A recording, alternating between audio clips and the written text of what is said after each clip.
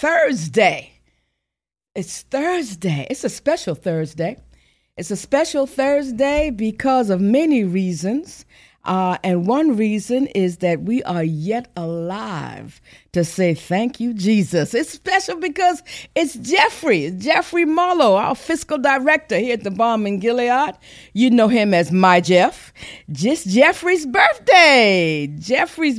A big shout out. Send Jeffrey some love and happiness for his birthday. I want to send some love and happiness to my older nephew, Shatard Deese. He's turning 55 today. I remember when Shatard was my baby in my arms. We want to send a shout out to Shatard and Jeffrey on this birthday for them. May God continue to bless them in a mighty, mighty, mighty, mighty, mighty way.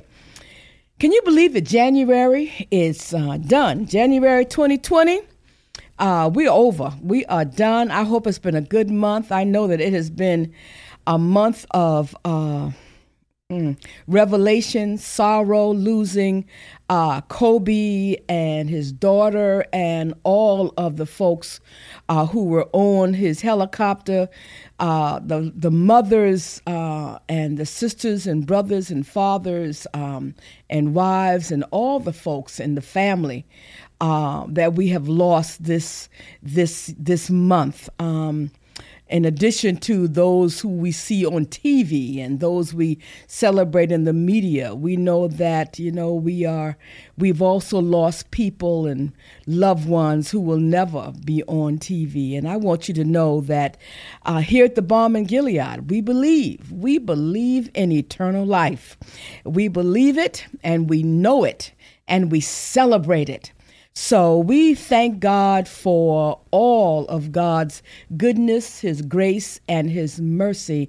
And I ask that you continue to pray for all families, for Colby's family, for everybody's family.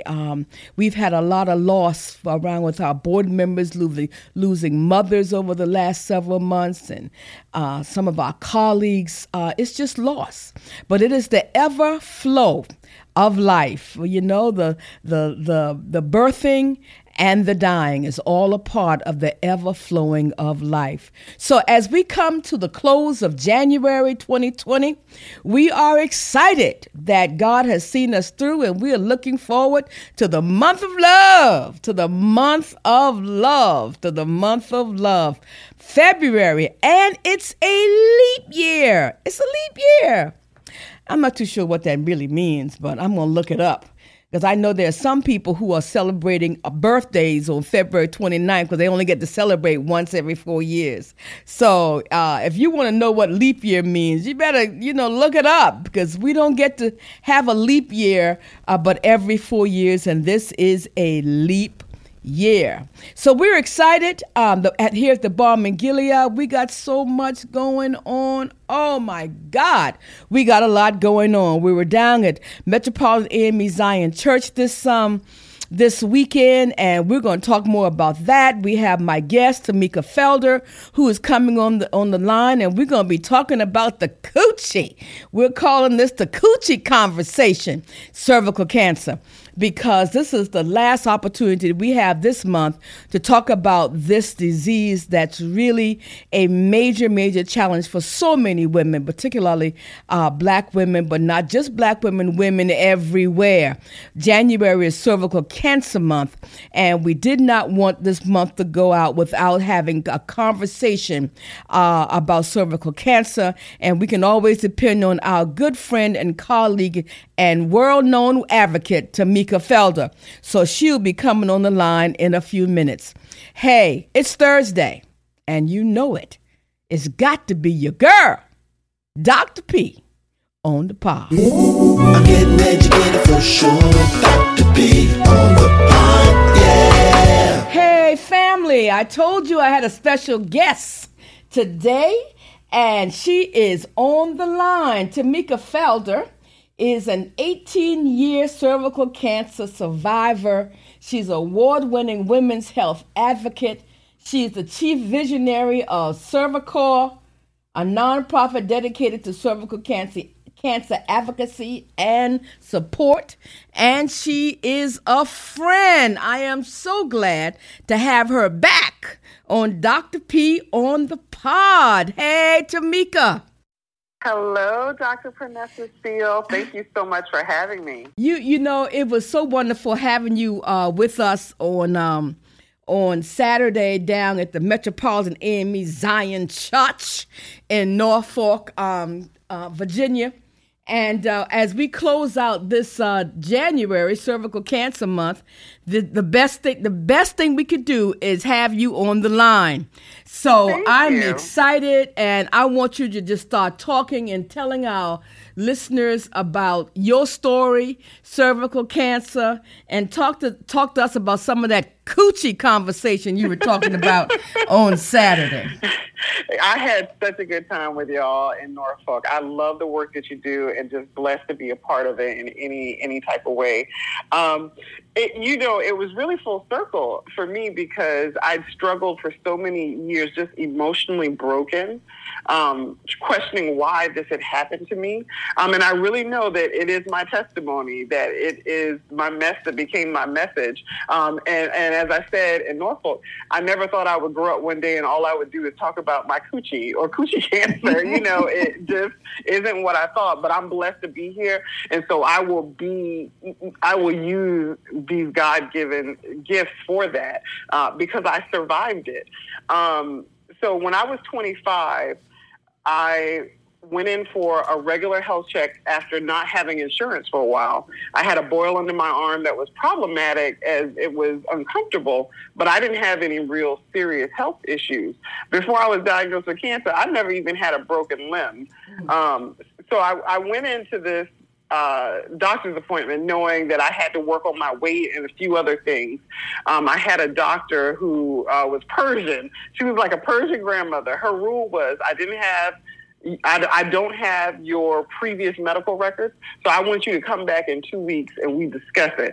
And I remember thinking, I'm a busy TV producer. I work in live news. I cannot come back in 2 weeks.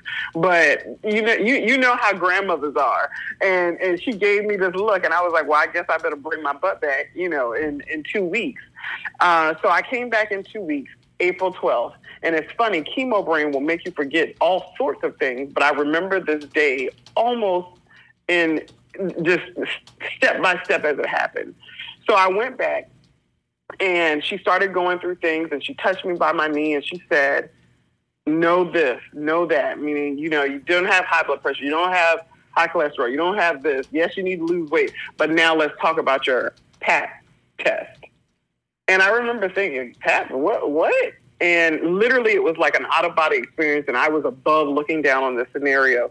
And she says, I see carcinoma in situ. We're going to have to send you to a specialist. For me, it was just kind of like wah, like the Charlie Brown teacher cartoon role. And literally, I was like, are you saying I have cancer? You're not saying it, because I knew carcinoma meant cancer because my dad and many other family members, unfortunately, have lost their lives to cancer. But I was like, I'm too young for cancer. I'm only 25 years old. Like, I haven't begun to really live my life. Ironically, when I was 25, I thought I was grown and knew everything. But in that instance, I thought, I got so much life left to live. I can't die. And so after seeing 10 doctors, because I didn't believe it, I finally accepted that I did have cervical cancer. And what I was told, in order to have a good outcome of, 80% of being clear of this cancer, was that I had to have a radical hysterectomy. Mm-hmm. And the thought of doing that at 25 was devastating for me because I wanted a baby. I wanted, a plump, juicy baby. A plump, juicy baby. A plump, juicy baby. I wanted one. I didn't want one yet because I was focused on my career, but I wanted a family. And that just, in the way that I had dreamt about it wasn't the way that I was going to get it. So I had my radical hysterectomy a week before my 26th birthday, and it was hard. And then once I healed from the surgery in about I think, 6 to 8 weeks, I started chemotherapy, once a week, radiation therapy, 5 days a week. And it was tough. It was really, really tough. But I'm not only thankful for my medical team and my mother and my friends and family who care for me, but I'm also thankful for God. The reason why I do this and I talk about coochie cancer is because I know my outcome is that I could have died. And I have the ability to be here and share my story in hopes of saving others. Because I think people think cervical cancer is an easy cancer because, well, you just go in and get a hysterectomy or you have some cells removed. But the reality is people do die of cervical cancer, especially Black women. Our mortality rates are the highest out of any other ethnic group when it comes to cervical cancer. And it shouldn't be because we have the tools. We have screening tools, but we also have a vaccine that can prevent the virus, human papillomavirus, that causes cervical cancer. And so what I want people to know who are listening is that, you know, pap smears are not fun. No one likes to go and get them, but we absolutely have to do it. As much as we talk about breast cancer and skin cancer, lung cancer, and all these other things, we also have to talk about cervical cancer because it's wreaking havoc in the Black community, especially in places like Mississippi, our home state of South Carolina, Alabama. What is happening with Black women and cervical cancer in Alabama is a travesty. Like, it just should not be happening. Well, let's talk a little bit about that. What's happening with cervical cancer in Alabama? So in Alabama, it's a rule. It has rural areas, and there are places in Alabama where they don't have an OBGYN or a gynecologic oncologist, someone who specializes in gynecology. And so someone may have to travel 3 counties, or they may have to, you know, I met a woman when I was in Alabama, you know, week before last. She traveled 6 hours just to have treatment.